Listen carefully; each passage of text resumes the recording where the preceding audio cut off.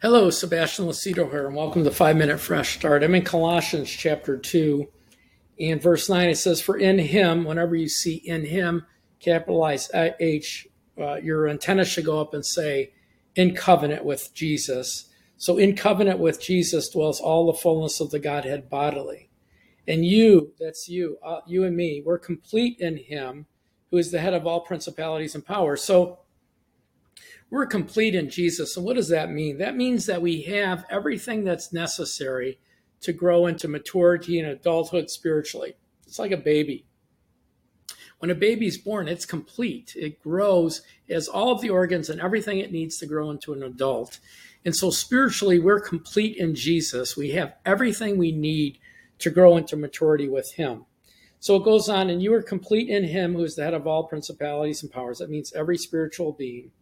It says, in him, again, covenant, in him you were also circumcised with the circumcision made without hands by the putting off of the body's sins of the flesh by the circumcision of Christ. So circumcision in the Old Testament was the cutting of the foreskin on a male. They would cut off the foreskin of his penis, and that was a sign of covenant, that you're in covenant with God. So this is a circumcision made without hands. In other words, it's spiritual. We're in covenant with God, and it's a spiritual covenant. So it's something that's much, much higher than a physical covenant. It goes on and says, buried with him. Again, that's a covenant term.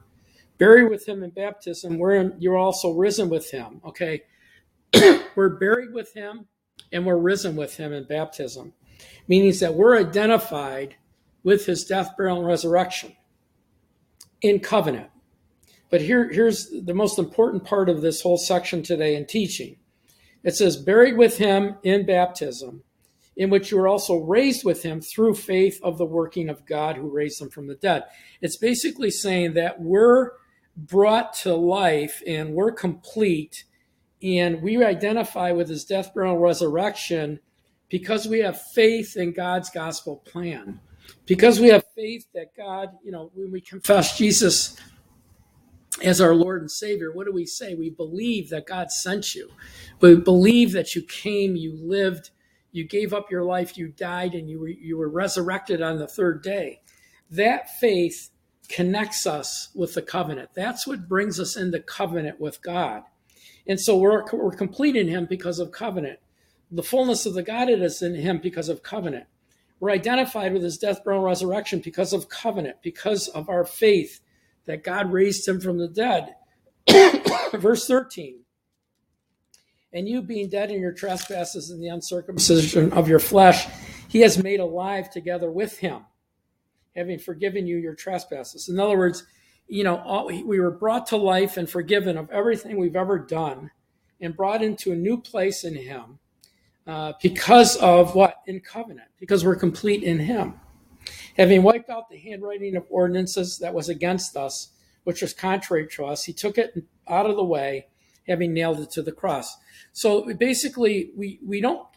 In the Old Testament, it was necessary for them to keep the law. In the New Testament, it's necessary for us to obey him because we know what he did for us. We know where he brought us. We know his love and what he accomplished for us, and how our salvation is in him. It propels us. Titus says that the grace that brings salvation has been revealed to all men, and that grace teaches us not to sin. In other words, we don't have laws that we want to keep and not keep and do.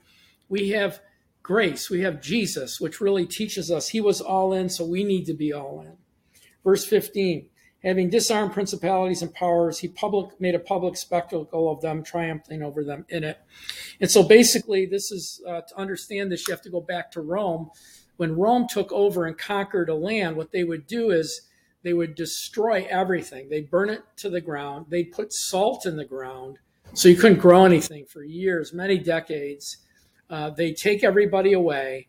And what they would do is they would take the generals and the royalty, they would strip them naked.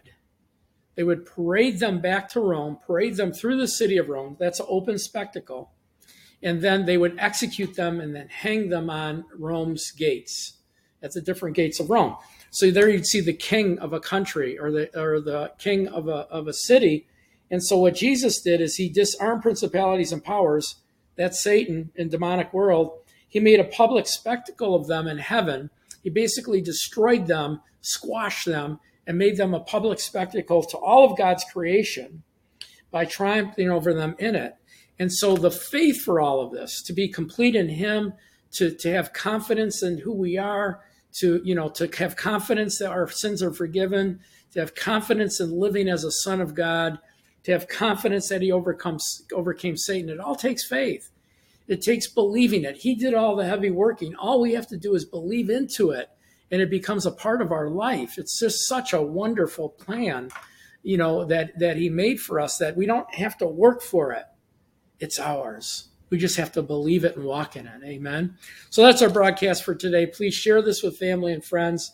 Please pray about joining us. Those of you that watch daily, pray about joining us for $10, $20, $50 a month to help us on our journey as we help you on your journey. And then please use us. We have curriculums and workbooks, host a home Bible study, whatever. And then also, if you need prayer, email us at contact@watchersthetruth. God bless you guys. Have a great day. And I pray God's blessing upon you. In Jesus' name, amen.